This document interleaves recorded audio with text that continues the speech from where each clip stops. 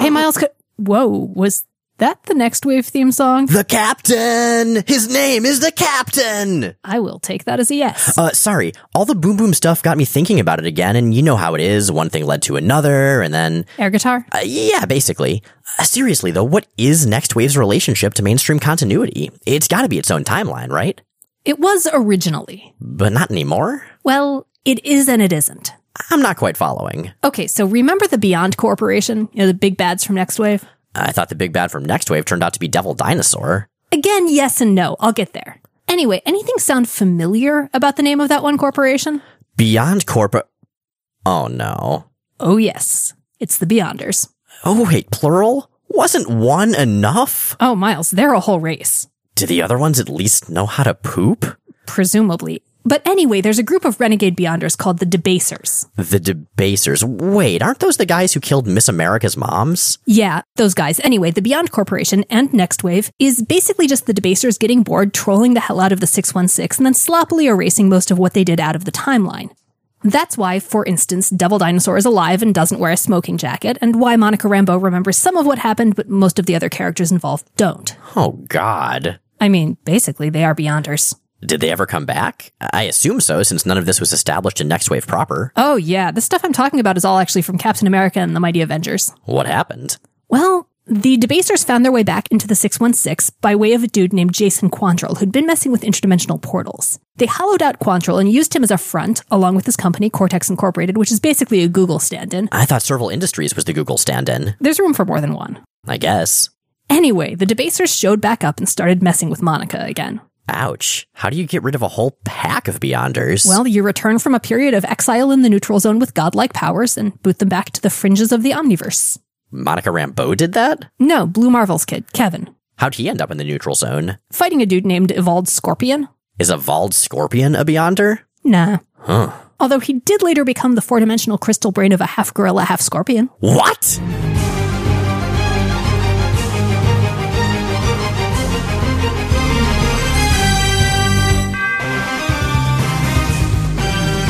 I'm J. Rachel Edidin. And I'm Miles Stokes. And we are here to explain the X-Men. Because it's about time someone did. Welcome to episode 106 of Jay and Miles Explain the X-Men, where we walk you through the ins, the outs, and the retcons of our favorite superhero soap opera. And we are now back from Seattle, although we're recording this before Seattle because of time travel. This is getting very podcasts of future past here. Oh, geez. It's possible that between when we record this and when this airs, Sentinels will have taken over the world. One can only hope not. But regardless, we're going to talk about sort of a standalone thing that is not a standalone thing today, that being the Exterminators miniseries of the late 80s, which is sort of its own thing and sort of an Inferno tie-in. Definitely an Inferno tie-in. In fact, this is technically and officially the first episode of our Inferno coverage. Welcome to Inferno. So, what is Exterminators? Exterminators is, as you would guess from the name if you've been listening or following X Factor, sort of an X Factor spinoff. It is specifically a 4-issue miniseries. It's a little bit longer than usual, I think 28 story pages per issue. It's written by Louise Simonson, and it is drawn by John Bogdanove. I'm trying to think of where we last saw him. It would have been on a New Mutants title. And specifically, he is the guy who Annie Nocenti once described as drawing, quote, the best hugs in the biz, unquote. He is someone whose work we have consistently really loved, and honestly, I cannot think of an artist I'd rather have seen on this series. Yeah, he's great for this. I first became aware of his work in Power Pack, also with Louise Simonson, and we get that same kind of exuberant, enthusiastic energy in this book. Also the same kind of cartoonishness, which works really well. You know, it's funny you mentioned Power Pack because he's an artist I associate very, very closely, actually, with another Power Pack artist, June Brigman, who's got the same kind of expressiveness. Yeah, different styles, but similar tones, I suppose. So Exterminators is a weird fit. On one hand, it's technically a miniseries. It should stand alone, and 3 issues of it effectively do. The 4th issue, on the other hand, ties very, very tightly into the New Mutants Inferno storyline. So we're going to try to encapsulate all of it in a relatively comprehensible way, but understand this isn't ultimately going to be a complete story. It also draws very heavily and comes directly out of X Factor continuity. So I think if you were coming straight into this without having been following that series, you'd be pretty lost as well. With that in mind, let's do a brief recap of the X Factor stuff we're coming out of. Previously on X Factor. Okay, so X Factor has been taking in mutant kids and teenagers basically since the start of their book, bringing them in from dangerous or unfortunate circumstances, training them up, giving them a place to live. For the first long portion of that time, they were doing that as 2 organizations X-Factor, which was the official front, who were nominally mutant hunters, and the Exterminators, which were another set of cover identities, which were the same people just being renegade mutant terrorists when they had to actually use their powers. That's the group who the team in this book takes its name from, although it's not actually the same team. So let's talk about who is on that team, which is to say the new team, the kids. These are, again, the group of kids whom X-Factor had rescued over the first 30-odd issues of their series. We've got Rusty Collins. He is a runaway from the Navy. He is pyrokinetic. He horribly, horribly burned a prostitute who he was with when his powers first manifested. He is officially on the lam from the naval authorities. He also technically has a code name, which is Fire Fist, but he's only been called that like twice ever, and it's kind of dumb, so we just call him Rusty. Yeah, we prefer not to acknowledge that code name on account of it being stupid. Yep. Second, we have Sally Blevins, who is Skids, so she's a Morlock that X-Factor took in. She has a force field that she has trouble turning off, hence her name. She skids off of various things. And she has amazing tiger print pants. Third is Julio Esteban Richter, whose codename appropriately is Richter. He's Mexican. He's a little bit younger, I think, than Rusty and Skids. He has earthquake powers. And X-Factor picked him up when he was being held hostage by the Right. There's an organization run by Cameron Hodge, the former PR director of X-Factor, Warren Worthington's now deceased former best frenemy, who turned on Warren out of jealousy and possibly misplaced romantic feelings and started an evil anti-mutant genocidal group called the Right. For more information, check out episode 102 and also like 50 other episodes. And last of the older kids, we have our personal favorite by a landslide, that being Tabitha Smith, Boom Boom. Boom Boom is officially the only good thing to come out of Secret War 2. Yeah, she kind of is. That's where she first appeared. She makes time bombs that she counts down as she throws them. She has a hell of an attitude, doesn't get along with anybody, is really full of herself, and is hilarious. She likes sunglasses, neon colors, and not giving a damn about authority. She's actually a really interesting character, and yeah, one of my very favorites. Me too. She is often overlooked. We've also got two other characters, one of whom is original to X-Factor, and one of whom had showed up previously in other X books as one of the Morlocks. Those are Pink Moppet Artie and Green Moppet Leech. They're both mutants. Artie can project sort of psychic images of what he's thinking about. He is mute, and Leech cancels out superpowers whenever he is near the people who have those superpowers. And those kids came in and got, personalities and backstories, and then really faded into the background and were significantly overshadowed by the adult soap opera for a pretty long time. This is their chance to come into the fore and have their own damn miniseries. The context in which this miniseries occurs is that X-Factor decided that the kids should really get a normal life and a normal education and not just live on a talking spaceship where they get attacked about every 4 seconds and go off to school. The older kids were sent off to Exeter Academy. It's been alternating between whether they're being sent to Exeter or Andover, but once they actually get to the school in this series, it's Exeter. It's worth noting here, by the way, that mutants are visible and out enough now that the way they're doing this is with an endowed scholarship specifically for mutant students. Yeah, that was set up by Angel, I believe, because he went to Exeter. Yes, before he died, came back as a Horseman of Apocalypse, got bladed wings, decapitated Cameron Hodge, and then walked off into the sunset with Candy Southern's body, which happened last, we saw X-Factor. And the younger kids, Artie and Leech, are being sent to a special needs school, which I believe is called St. Simon's, where they're going to get helped out. So that's where we pick up with the kids, but there's also been a thread going on in the background, that being what's up with the demon Nastier. Right. Now, Nastier is some sort of high-ranking lieutenant to Sim. Sim is a demon. He is in limbo. He is the primary threat to the authority of Illyana Rasputin, the Dark Child, technically the ruler of limbo, whose power has been significantly usurped at this point by Sim. Nastier, in addition to helping Sim out, also aspires to the throne of Limbo. He has his own designs going in the background. A lot of those designs involve the Goblin Queen, Madeline Pryor. That stuff is going on mostly in Uncanny X-Men, but where it intersects here is that Nastier has been sent to Earth to collect a bunch of mutant babies. And presumably there's a reason. It's not just like, hey, Nastier, can you just give me some babies? I don't know why. I just feel like having some babies right now. Well, they're demons. It's some combination of occult purposes and basic sustenance. Babies. Them are good eating. This is going to devolve into a whole bunch of Snowpiercer references, isn't it? It probably is. Snowpiercer, the movie where Captain America tells you about eating babies. Hey! A weird movie. Okay, so that's basically where we start. How does our arc start? How does the Exterminators miniseries begin? Well, it starts, as I mentioned, with Sim and Nastier fighting over control and dominance in Limbo. Sim, at this point, is largely in charge, and he decides he's going to get Nastier out of the way by sending him to Earth to kidnap 13 powerful babies for some vaguely defined ritual. Nastier brings with him a small horde of demons or goblins. The terms are used largely interchangeably in this series and in the Inferno arc in general. And they set up their base of operations at a cemetery run by former EC editor-in-chief Bill Gaines. Yeah, there are a number of references here. I mean, not as many references as you see in like an Art Adams comic, but still quite a few. Yeah, so seeing this dude who's clearly this historical figure from comics reading Tales from the Crypt, it's kind of fun. Yeah, there's also a Frederick Worthams on a tombstone there. Yeah, he was the guy that did the whole seduction of the innocent thing with kind of demonizing comics back in the 50s and made them all Baudelarized and stuff. Yeah, who's largely responsible, or well, partly responsible. His influence has been largely exaggerated, actually, in historical accounts. He was one of the figures who was involved in the congressional hearings that led to the creation of the Comics Code Authority, which ironically was created by the industry, largely in a concerted effort to push Bill Gaines and EC out. Unfortunately, Bill, the cemetery groundskeeper, fares even worse than his real-life publishing counterpart. He is captured by demons and transformed into one of them. And I love the way this works, because we see in this miniseries a few times that Nastier can take humans and basically, it's implied, use his claws and teeth and supernatural creepiness to like shear away the parts of them that are not goblin-y. Like he cuts parts of them off. Yeah, to shear away their humanity and virtue. Yeah, but also like to do it physically, not just sort of conceptually. Among the goblins who are with Nastier, mostly they are a nameless horde, but one of them has a name. One of them's got a little more going on, and that is Crotus. Crotus is basically Nastier's second in command and looks a lot like the other goblins. Crotus is colored more distinctly brown than the rest of them. That's the way he's most recognizable. Yeah, I think he's a little bigger as well. Yeah, as opposed to Nastier, who's not even remotely humanoid. Nastier's like this big bird, lizard, something or other. I always saw him as more equine. Yeah, there's a bit of hoarseness going on, it's true. I mean, I might be predisposed to see the mnemonic in horses, but... Maybe, although Battery Bill is rad. He is truly cool, but he is also engineered to be specifically fearsome, so... Mm-hmm. What about Butterrum? Butterrum didn't do nothing bad to nobody. As far as you know, maybe Emma Frost knew something you didn't. Oh man. Anyway, horses aside, one interesting thing is that Crotus refers to Nastier as Mathter, spelled, I think, Mawther.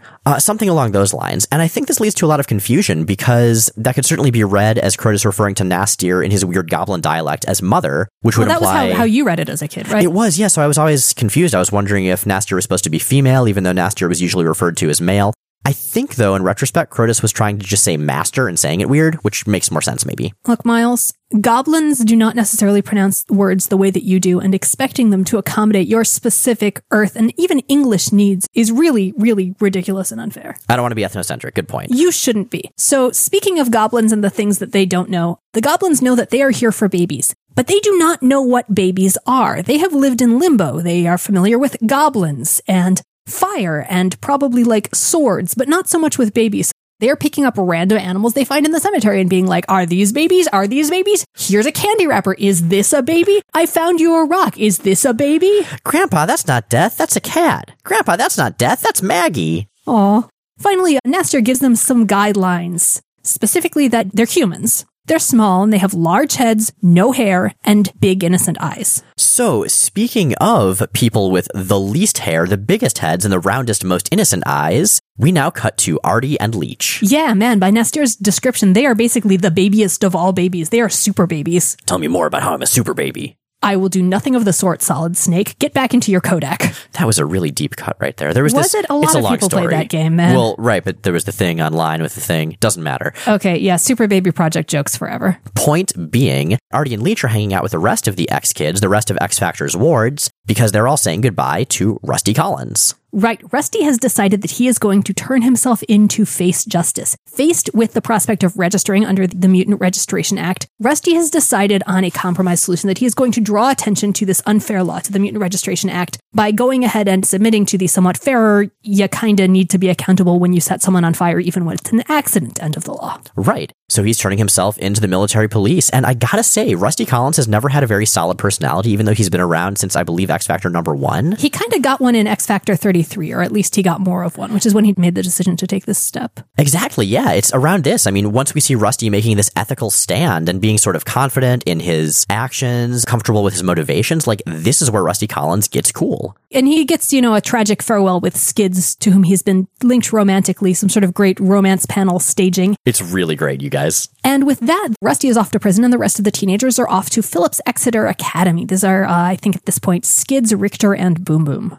And this part is actually one of my favorite parts of the entire miniseries. I kept coming back to this when we were talking about it. because John Bogdanov, he's got a very expressive art style, but he just lets it go completely here. So we see the like prep school snobs at Exeter, and they're just so wonderfully cartoonish, looking down their noses at everyone. One of them is named Muffy. They're all fashionably, richly dressed, and they just contrast so well with our team of scrappy ne'er-do-wells from X Factor. I gotta say, I wonder how much of this is specifically supposed to be the way the X Factor kids are seeing them, too. That's not quite clear. Although I also really love that one of them is named Muffy, which is the world's yuppiest name of all time. Yeah, and so like these kids take them in because they're new students, of course, and Iceman can't wait to get the hell out of here, which is understandable. And they're all being sort of faux nice to them. Like Muffy is taking the girls, Boom Boom and Skids, around. She refers to Boom Boom as Tabby, by the way, which I think is hilarious. Which Tabitha is not fond of, and is explaining to them about how, you know, they've got uniforms so they'll fit in, and how it's so quaint that they lived on that big boat, which, to be fair, was a floating celestial future spaceship. So honestly, I don't really know what you have to be arch about there, Muffy. Artie and Leech fare somewhat better at St. Simon's. St. Simon's is a school for kids with, at least from what we've seen, language-related learning disabilities. Actually, I really like St. Simon's. I like the extent to which it's actually feasible and well represented as a child-focused special ed program. It seems kind of awesome, yeah. Like, I'm really pleased that Artie and Leech, who are the most adorable Moppets ever, and I only ever want good things for them, are in this place that's going to take care of them for, like, the 4 pages that they're there. So let's talk about Taki.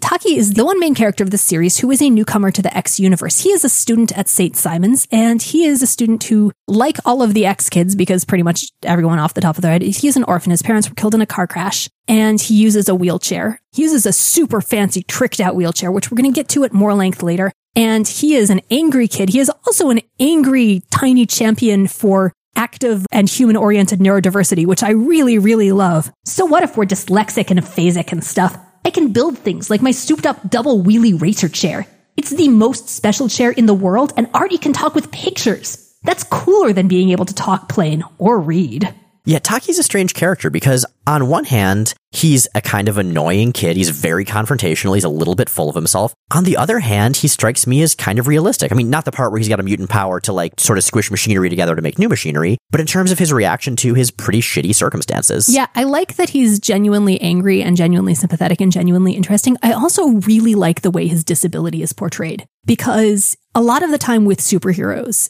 you see characters who are disabled or who have a visual disability that's largely either written out or adapted with technology in ways that make it irrelevant or compensated for by their superpower. So, you know, Daredevil would be the latter example, actually, or also Echo or Ronan might be the latter. And that's not the case with Taki. He's a wheelchair user, and he has an awesome tricked out wheelchair that, again, can do a lot of things that get around a lot of the issues that are common to wheelchair users. So, for example, it raises him to eye level pretty consistently. It's very good at maneuvering around doors. It can fly. It can handle stairs. But at the same time, he's largely dependent on it for mobility. That gets in his way at times, and the maneuverability around it gets in his way at times. His superpower, to a great extent, is basically hardcore magic accessibility hacking. Yeah, that's a good way to describe it. And he uses it in relation to his disability, but it's not explicitly related to his disability. And it doesn't erase or entirely counter his disability, which is really cool. And it's something that, again, you don't see much in comics, which is frustrating. And one of the reasons that I really like this kid. So he goes on to have kind of a love-hate relationship with Artie and Leech. I mean, it's clear he wants friends, but he's also easily frustrated by them, especially since when he's close to Leech, all his technology seems to stop working for some reason, which tells us, the reader, pretty immediately, of course, Taki is a mutant. What he's doing with machinery is through mutant power. Taki eventually and gradually starts to warm up to both of the kids. Artie more immediately than Leech, because Artie doesn't, completely sabotage everything that Taki does by accident. Right. Enough so that he is deeply concerned when Artie and Leech are abducted in the middle of the night by a bunch of goblins. I love the way this works out, because as the kids are just doing their thing, learning whatever, there are all these demons at the window unbeknownst to them, and they're just muttering, little, bald, power, which really reminds me as nothing so much of the Nuprin motto, little, yellow, different, which of course I only know from Wayne's World, but whatever. Oh God, yeah, me too, actually. Right? I don't even know what Nuprin does. I think it's an NSAID. As opposed to goblins, which are most assuredly not. Do not take medical advice from this podcast. Or from goblins. Unless they have valid medical degrees. That's true. If you meet up with Dr. Goblin, then go for it. Unless he's a doctor of something else, but if he's a comic book doctor, then he's a doctor of everything, including medicine. Dr. Goblin, MD, PsyD, Physics D or whatever. Don't take our advice on anything.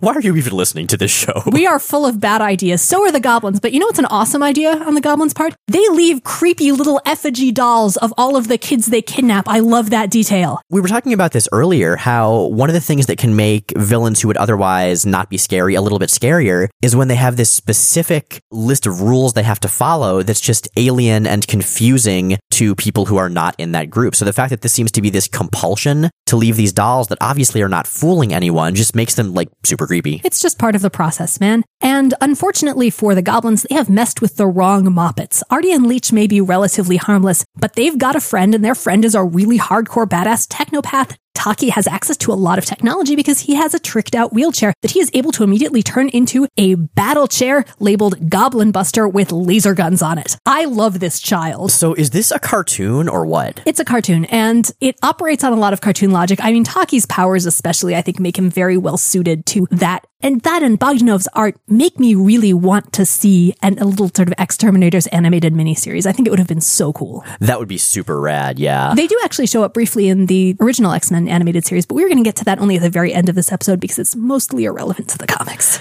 So, goblins/demons have kidnapped Artie and Leech, thinking they're babies because they're like babies but better. Taki is attempting to chase after them and fails because as soon as he gets to Leech, as soon as he catches up, his wheelchair falls apart. So he does the only thing he can think of to do, which is to call their older friends. He tries to get in touch with the older ex-teens at Exeter. Unfortunately for them, Muffy answers the phone and reasonably is really unimpressed by what sounds like someone's little brother calling to make stuff up about goblins. She hangs up on him and she unplugs the phone, which leaves it to Taki to turn his chair into a helicopter and just go pick up the kids on site.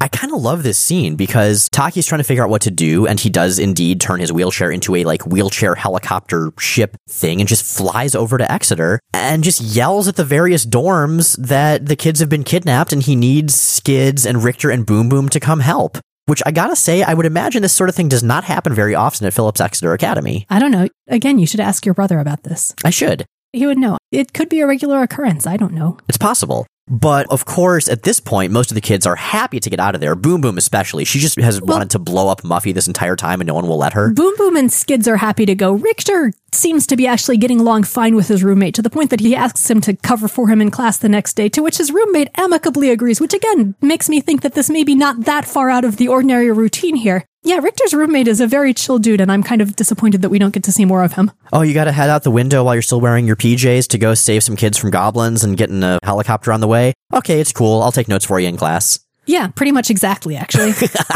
So now we have 3 teenagers in their pajamas flying in a big wheelchair helicopter thing with a little kid they've never met, trying to rescue their friends from goblins, and they're trying to figure out what to do. Now, while Taki can pretty much hack any technology, he can't indefinitely power it. They work out very quickly that they can use Boom Boom's time bombs to keep their airship going. So where they are flying at this point is to the naval prison where Rusty is in prison. They decide they need to get the whole band together and that they are going to break Rusty out over his protestations. And protest indeed he does. Skids, don't you see? We can't let them treat us like aliens or something. We're humans born with special gifts. Boom Boom breaks in. We sure are, and we're using them. Now, 3, 2, 1... And thus Rusty is a wanted felon and a runaway yet again. His legal record is not looking good at this point. Yeah, Rusty is pretty much screwed when it comes to a fair trial at this point. Yeah. But it's worth it because Moppet's in peril, man. And the Moppets are in so much peril. They have been retrieved and returned to Nastir, who is less than enchanted because apparently his small humans, large bald heads, round innocent eyes was insufficiently specific. These kids are too old. He needs proper babies. But his minions aren't as rushed as they might be because Nastir himself has come up against some difficulties. He is trying to use demon magic on Earth, and it's really, really hard. Now, we've seen this before. Ilyana Rasputin, of course, uses black magic, and she is an incredible sorceress in Limbo and can only do a little bit when she's outside of Limbo. Nastir's encountering the same problem.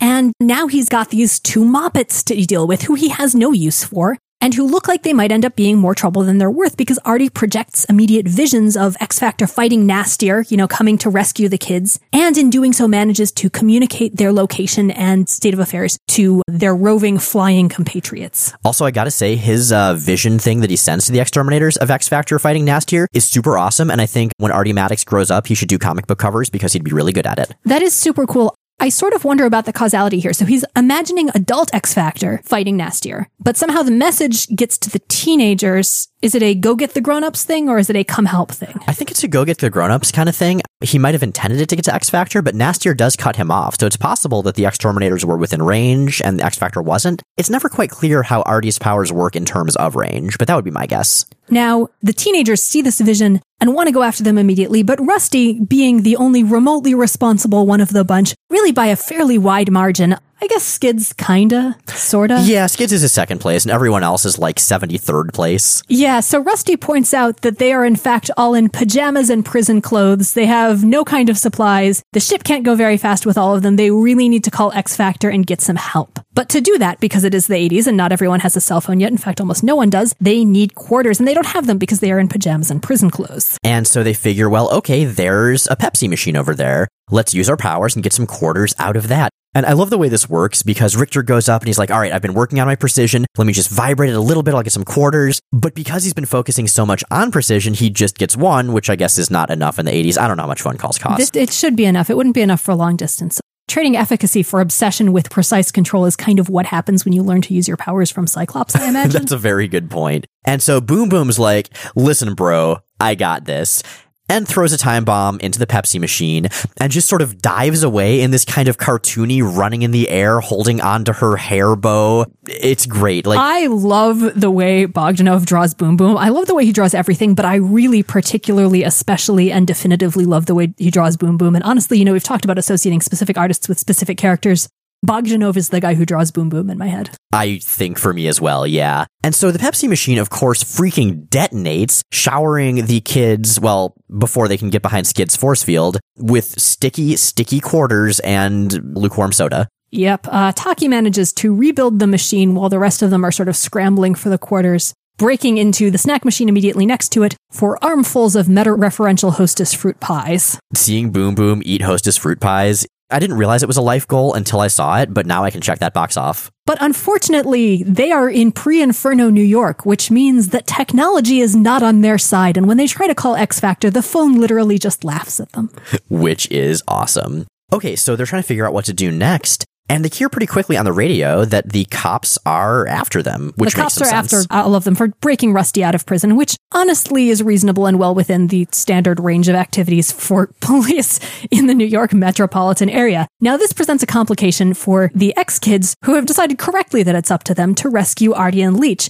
And so go on the essential first step of their mission, which is to put together cool outfits. And they go to a place that I want to go, which is Rad Sport Fashion Outfitters. And guys, these sports, whichever it is, are indeed rad because the clothing they find here is unique, shall we say. It's very much the 80s teenage superheroes outfitter. Like, this place has a really striking range of apparel in terms of style and substance. And they actually do manage to cobble together fairly decent outfits assisted by, they're better than the New Mutants graduation costumes. I will absolutely give them that. They are very character appropriate. They absolutely don't look like members of the same team, which is just fine. And they are assisted by Boom Boom's inimicable fashion sense and some really amazingly Bob Haney dialogue. Oh yeah, like at one point, Richter is talking to Boom Boom.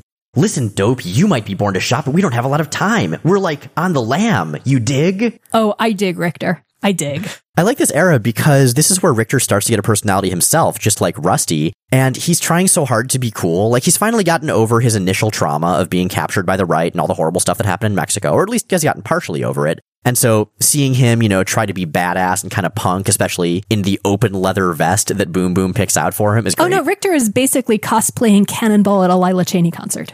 And so, yeah, we see Rusty end up in this traditional superhero, almost Rocketeer-looking red outfit. With baggy 40s pants? It looks really good, actually. Okay. Skids is in a yellow bodysuit with a short blue jacket. I'm guessing the rad sport that was like punk ice dancing or something. I can live with that, yeah. And Boom Boom has got like suspenders and a giant bow, and are those hammer pants? They're not exactly hammer pants. They're Hammer-esque pants, perhaps? Hammerish. They are hammer-related pants. Boom Boom is dressed like Boom Boom, which is to say a lot of very bright pink and yellow suspenders, a big damn hair bow, sweet sunglasses, and the attitude to pull it all together. So So now that they are properly attired, they head out, and they're actually going to be wearing these costumes for ages, but not before they decide to pay for it, because they realize, crap, we just robbed a store. That's not cool. Also, apparently, Taki is super rich, and his powers extend to making a credit card from scratch. I don't think he should have that power. I don't think that's a good plan. Yeah, fortunately, he also apparently has the trust fund to support it, but he does that. He pays for the stuff they stole and also the stuff that they broke in the store. They head out, and Nastir's demons are lurking about, and they have been ordered to find the babies, but Nastir has also confided to Crotus that he would really like something to help with the formulation of his spells on Earth. And unfortunately for Taki, Crotus overhears him discussing some of the better features of the onboard computer on his wheelchair, which includes a spell checker. That's right. A driving portion of the plot of the Exterminators miniseries is a demon misunderstanding spelling versus spelling. And you know, I'm not mad at that, because this miniseries is one giant cartoon, and having something that goofy at the center, that's actually pretty great. Crotus also has magical mutant baby finding goggles that I thought for the first 2 issues as I was reading were just a Viewmaster that he was messing around with, and I'm really disappointed that they're not. We actually saw those in the X Factor issues that he was in when the demons went to the orphanage. He had those then. Yeah, and I still wish they had been a Viewmaster there too. Entirely legit. It would have been so much funnier. So anyway, the kids head out and try to figure out what to do. But one thing they decide is that they need a name. They can't just be the kids from X Factor or Rusty and Skids and Richter and Boom Boom and Taki. What would be an awesome name for this group of children? Well, they're on the run from the law, and they decide that they are going to adopt the name that their adult counterparts had as their mutant terrorist personas and are now no longer using now that they are out as X Factor as a mutant group. They are going to become the all-new, all-different Exterminators. And to quote Boom Boom, because we're going to severely exterminate some evil mutant goblin demon tail. Thank you, Boom Boom.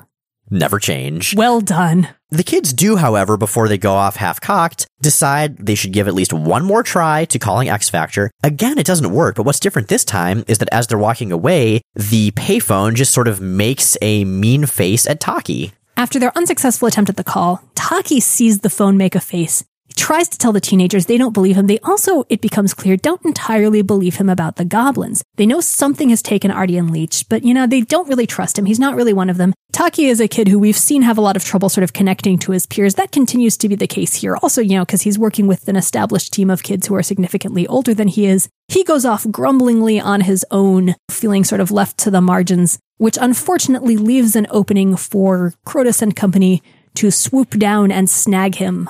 Now, this does verify his story that goblins have been carrying kids away. Unfortunately, it leaves the remaining Exterminators without their primary mode of transit and probably the smartest member of their team. So they do the sensible thing and head to the New York Public Library. But as any good person who remembers the 80s will know, if you go to the New York Public Library, you're probably going to deal with some sort of haunting. Well, within a very specific context. Now, here's what I love about what happens at the library. Not only is it a Ghostbusters reference, but as far as I can tell, it's a reference to a specific Ghostbusters behind-the-scenes production still from the New York Public Library scene. So in the movie, books are flying off the shelves at the Ghostbusters, just completely disembodied. In the still, you can see hands in green gloves pushing them off the shelves, which is what you see here, only of course the green hands belong to actual demons. I love that. That's so deliciously double meta. And yeah, the library just starts to get super haunted. There are demons attacking, there are books flying everywhere. One of the lion statues out in the front turns into an actual lion and fights them. Oh man, I had a picture book where that happened when I was a kid, and it was so great. It was called Night Flight. And so the kids run the hell away from the library after successfully evading the assorted supernatural beasties after them to get onto the subway so they can get to the cemetery they saw in Artie's vision. Unfortunately, if your city is being taken over by demons, starting with all of the technology, the subway is not a great place to be, and the train immediately runs away and tries to eat them. As it turns out, this is because it is under the control of a skeletal demonic crypt keeper-looking conductor, who fortunately reverts to human form when they knock him out. If only that were a more common solution in Inferno, if that actually worked, that crossover would have ended so much faster. The X-Men would just punch literally everyone in New York and it would have been fine. Hey, it worked for Peggy Carter in LA. So yeah, after evading the train trying to kill them yet again by squishing its walls in and bringing the now human conductor with them, they're pretty much in the vicinity of where they want to be, almost. Not quite close enough. So, all right, let's do this hypothetically. You're a group of teenagers, you're trying to rescue your friends, the subway just tried to eat you, but you're still far away from the cemetery full of demons where those friends are. What do? I mug some bikers. You mug some bikers. I mug some bikers because I am the exterminators and I have dubious but awesome decision-making skills. This is, I feel like, a bunch of mutant, probably underage, probably unlicensed to drive. I guess maybe Rusty has a driver's license. Mutant teenagers on motorcycles is the really specific nightmare of like a very specific subset of adults in the Marvel Universe. I would say exclusively Henry Peter Gyrick, who not only is the Walter Peck of the Marvel Universe, but is also kind of the George Wilson from Dennis the Menace of the Marvel Universe. Ouch, that's not a good combination. You kids get off of my country, mutants! I can totally see it. You kids get off of my lawn and cease your unregulated use of nuclear waste. That's a pretty specific statement right there. I feel like no one's ever said that statement. Walter Peck was right. He was an asshole, but he was right. I'm told that in the Ghostbusters comics that are currently coming out, they kind of go to the fact that Walter Peck actually does have good intentions. Good. I always felt really bad for him because, again, he's a jerk and he's a pedant. Like, it's so weird that the villain is an EPA guy. It was the 80s. There was a lot of, Reagan going on. I don't know. Anyway, there are Ghostbusters references in this series. This is topical. It's totally topical. It's topical. So anyway, newly motorcycled, the exterminators head out to rescue Taki. Meanwhile, the demons, now that they know what babies look like and that babies are not Artie and Leech, decide that they're going to use this newfound knowledge to kidnap a bunch of them. Wolvie, they're stealing a baby! You're just going to keep saying that through Inferno, aren't you? Through Inferno? Hell. Anytime a baby shows up and gets stolen, I guess. I feel like that happens sometimes, not just Inferno. I feel like we just lost all of our friends who are parents in that one moment.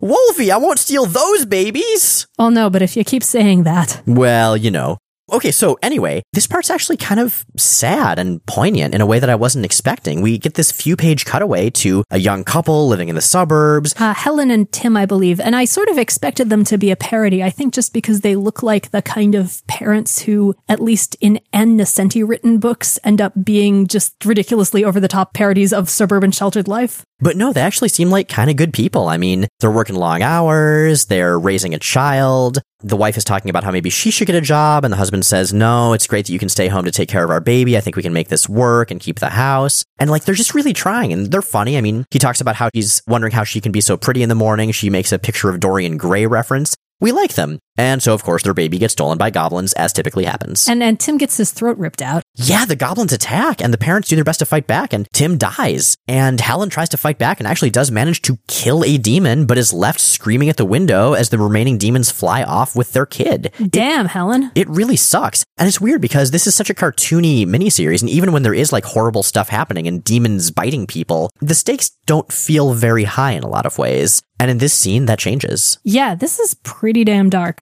This is one of several babies they've collected. Artie and Leech are currently taking care of them. And the goblins are getting frustrated because they've got these 2 extra kids, they've got all of these babies, and they would really like to be able to eat one of them. Come on. Like, there are extras. There are clearly going to be extras. I just keep coming back to the Uruk-hai that kidnap the hobbits at the end of the Fellowship, beginning of the Two Towers, They don't need their legs, do they? I mean, they don't. Well, but yeah, now Nastir doesn't care. He doesn't want to hear any of this. I do not want to hear of your needs until my own are satisfied. He's just going to roll over and go to sleep after. I mean, come on. Pentagram of babies in the sky is just like, nah, forget you. It's a very specific set of circumstances. Now, Nastir's base is in a cemetery. It doesn't get a lot of attention, but it gets a little bit. And some cops overhear the demon stuff going on there, head out to investigate, and immediately get captured by demons. They get dragged in around the same time as Taki, who has again been captured for the use of his spell-checking computer. And so Taki's being very defiant. He's not really scared of Nastir just because Taki's primary trait seems to be fuck you guys, which I enjoy about him. Yeah, Taki's a good kid. We like Taki. I wish Taki came back more. I want to see adult Taki. Oh, man. Like, I want to see super badass, awesome adult Taki. We should probably look up whatever happened to Taki. Like, tearing up the Marvel Universe. Mm-hmm. So Nastir, attempting to intimidate Taki, and I gotta say, this would intimidate the hell out of me, does that thing with one of the police officers where he cuts his various bits of flesh and soul away until he's a goblin in a cop hat. It remains terrifying when he does that. So Taki manages to convince Nastir to not turn him into a goblin, saying, well, that might mess up my mutant power, and then I couldn't build your computer, right? And Nastir reluctantly agrees, but continues to threaten Artie and Leech so that Taki will help him. Taki, on the other hand, has figured out how to use his secondary power, which is being a massive pain in the ass. he is stalling for time, and he's doing it by basically just being a picky genius and saying, well, I can't work unless I've eaten. You have to get me fresh fruit. You have to get me these specific things. I don't want to eat anything else. I won't eat anything else. It'll mess me up. I won't be able to work.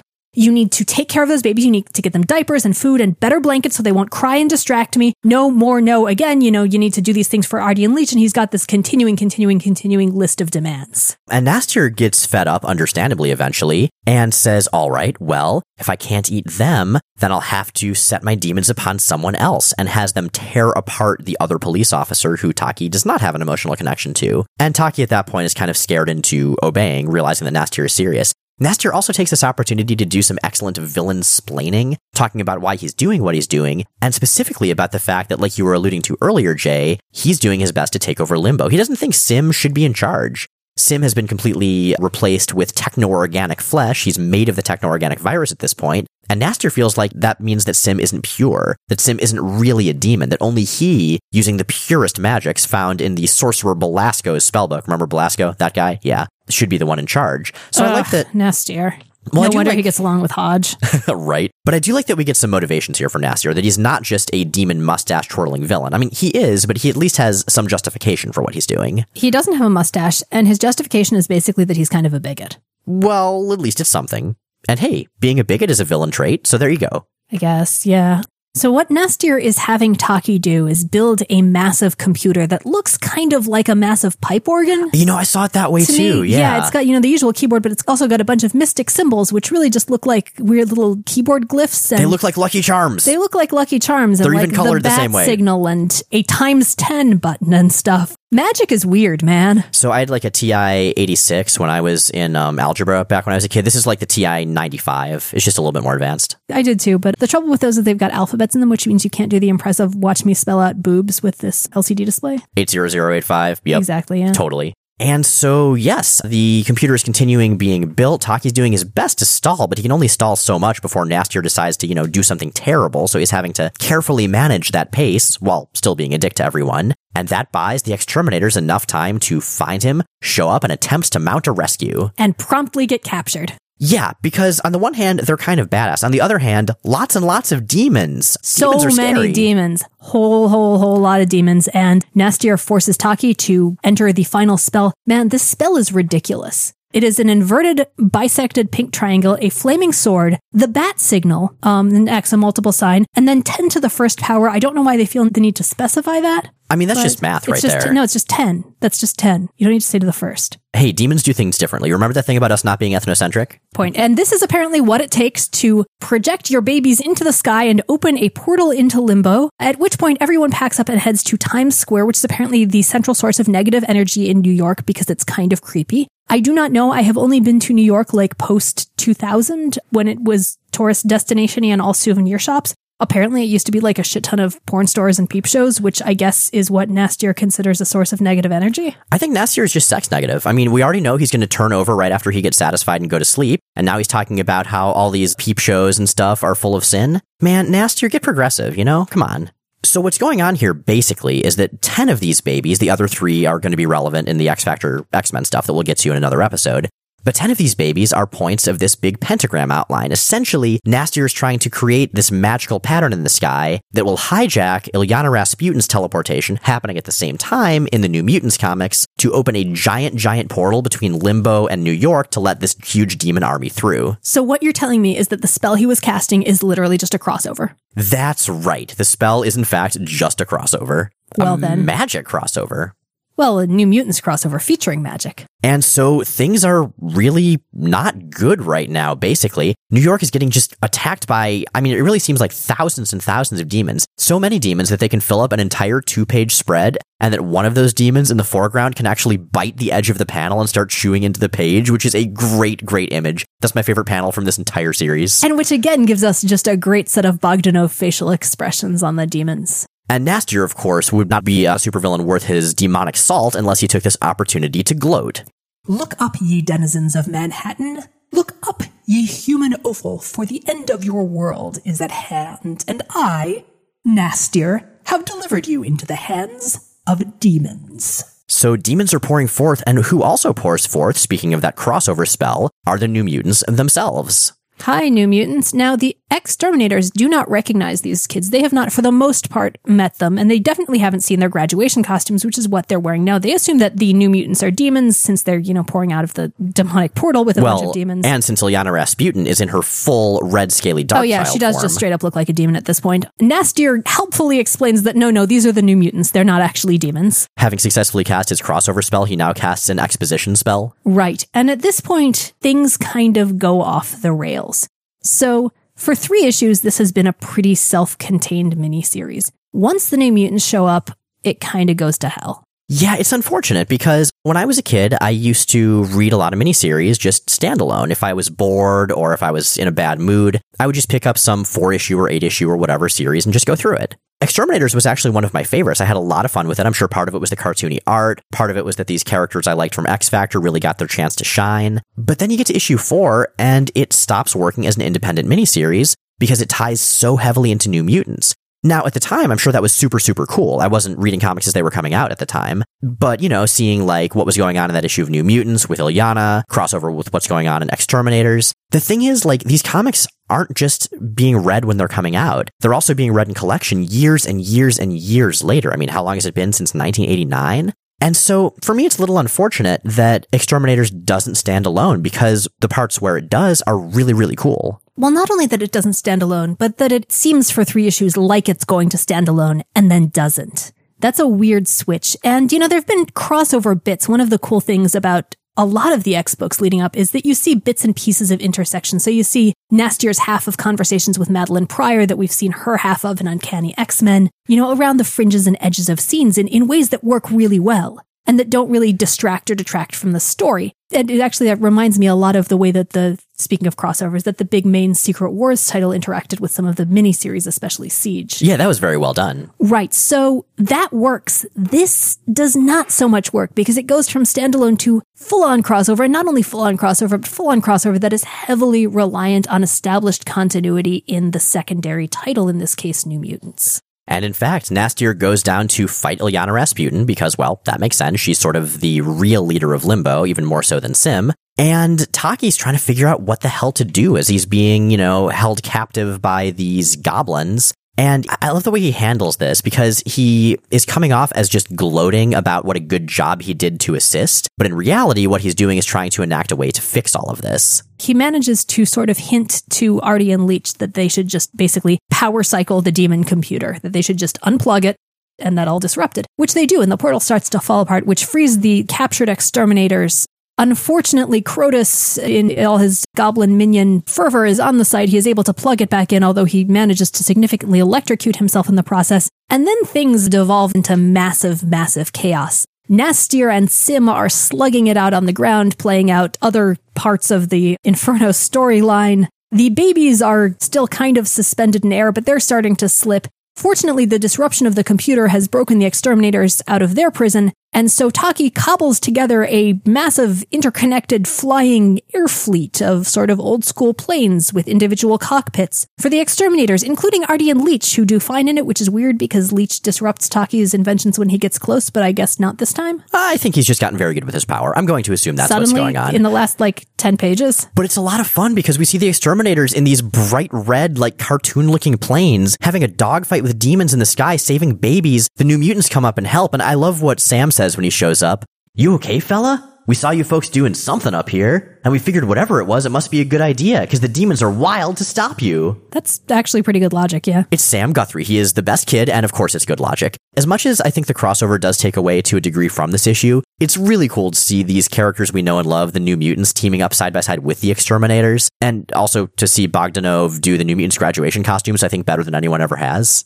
Now, Boom Boom and Sunspot and Warlock know each other from the Fallen Angels miniseries. Boom Boom, says hi. Bobby is not really particularly eager to revisit the time he got shown up by a badass lobster. So they have this great big fight in the sky. Speaking of fights in the sky and intersections of the characters, by the way, we see also in context of this, I think, the first appearance of what is going to become an unfortunate superhero fashion mainstay. Oh, right, because Rusty gets a head wound from one of the demons. Mirage, who can of course conjure anything out of thin air if it's what someone most wants, is able to conjure a bandage. Not just any bandage though, but that thing that like Gambit wears on his head and Havoc does when he's in X Factor. Facial buttress head sock. Yes, thing. And so Rusty's wearing one of those, and oh man, there are going to be so many going forward into the 90s. It's sort of like how Longshot kind of invented extra pouches for superheroes. Or at least popularized them, yeah. So the teams figure there's a lot going on. They'll split up and deal with it. The New Mutants will grab the babies. The Exterminators will save Taki, who is once again menaced by demons. Nastier has gotten sick of waiting for Taki stalling, especially since Sim is now confronting Nastier. And so he just decides to use his demon powers on Taki to force him to enact the spell. Nastier can't touch the computer because he's a demon, so,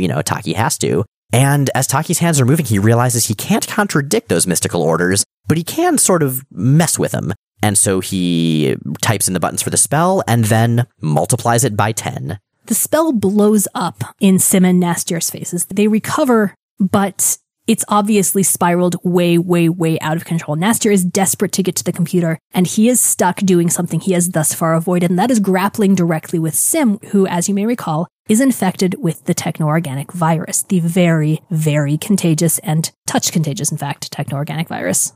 Give it up, Nastier. You got defeat coming. One touch, and the techno-organic virus will transform you, so Sim can absorb you and devour you, like the power plump pigeon you are. At which point Nastier responds in what may be the most anticlimactic Éowyn moment of all time. I am no pigeon. I'm just imagining Éowyn pulling off her helmet, fighting the Witch King, and just yelling, I am no pigeon! And the Witch King looking really confused, but then getting stabbed and dying anyway.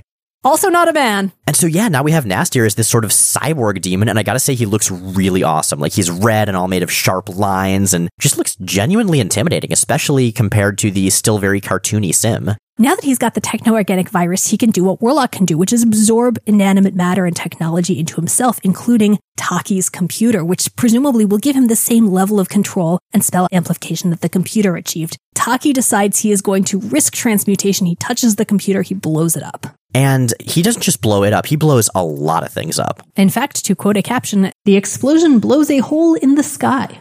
And yeah, after that, with the babies having been removed by the New Mutants, with Nastier having been seemingly completely blown up by the exploding computer and his spells totally disrupted, it looks like the good guys won. Now, Sim is completely okay. Maybe he had more time to interact with the techno-organic virus and is thus able to better reconstitute himself, and he just sort of goes off to continue being a menace in the Inferno crossover. Taki has also survived the explosion, although somewhat worse for the wear. He is frustrated and upset that he has failed. He is reassured by his teammates that it's going to be okay and discovers that they have in fact saved all of the babies, or at least that batch of babies. Again, there are a few that are still in peril, and we'll get to those later, but not this episode. The Exterminators wraps up with a caption, "But Inferno goes on as the Exterminators' adventures continue in New Mutants number 72 and 73. So much for a miniseries, man. Yeah, it's like kind of one of those, the end, or is it? But except it's the end. But no, it's not. It's absolutely not. But that said, this does lead into some really cool stuff. The Exterminators do indeed factor heavily into the next couple issues of New Mutants, and in fact, many of them join the team and stay on it for a long time, a fact of which I think a whole lot of people forget. Everyone remembers that Boom Boom and Richter are in X-Force, but they were in New Mutants for a long time, so were Rusty and Skids, and it's kind of great. It's going to change the hell out of the roster of that book.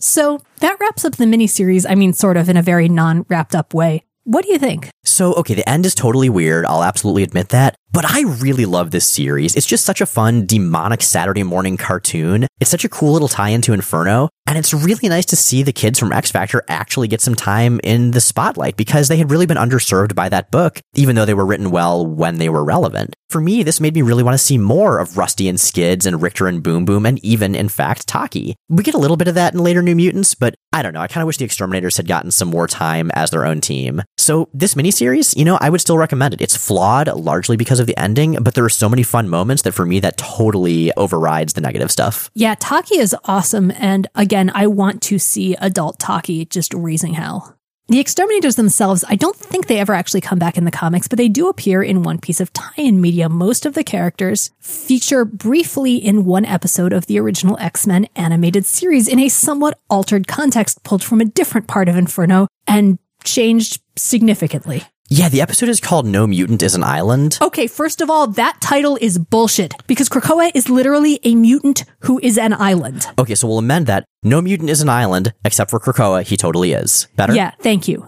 And yeah, in this one, Cyclops, after Jean goes off as the Phoenix with the Omicron crystal into the sun, blah, blah, blah, is depressed, so he goes back to the orphanage where he grew up in Nebraska. Yeah, that's a great idea. That's totally going to help. Actually, it does here because animated series Cyclops was not, in fact, raised in the horrible gaslight hellscape by Mr. Sinister. He just had a normal, mundane, horrible orphanage mutant childhood. And the orphanage, at this point, because of the lack of Sinister, the orphanage has been taken over by one of his only friends from his childhood who is now running it, and specifically running it as a mutant-friendly refuge, endowed by this villain who weirdly and randomly is the Purple Man, Zebediah Kilgrave. Normally a Daredevil villain, he almost never shows up in X-Men, and he is basically doing the Sinister thing, but he's also kind of being nanny in that he's been adopting all the mutant kids and brainwashing them into being an evil super team. Yeah, he's trying to use them to intimidate the governor out of office so he can enact his pro-mutant policies.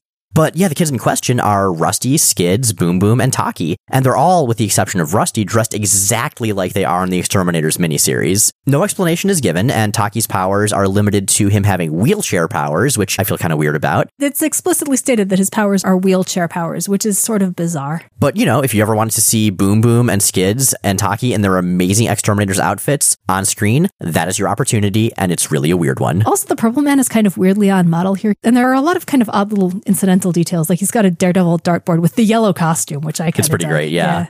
So yeah, that's Exterminators. In the meantime, you've got questions. An anonymous listener on Tumblr asks, what is the deal with Magneto's helmet? When did it exactly get the psychic blocking magic that is such a MacGuffin, especially in the X films?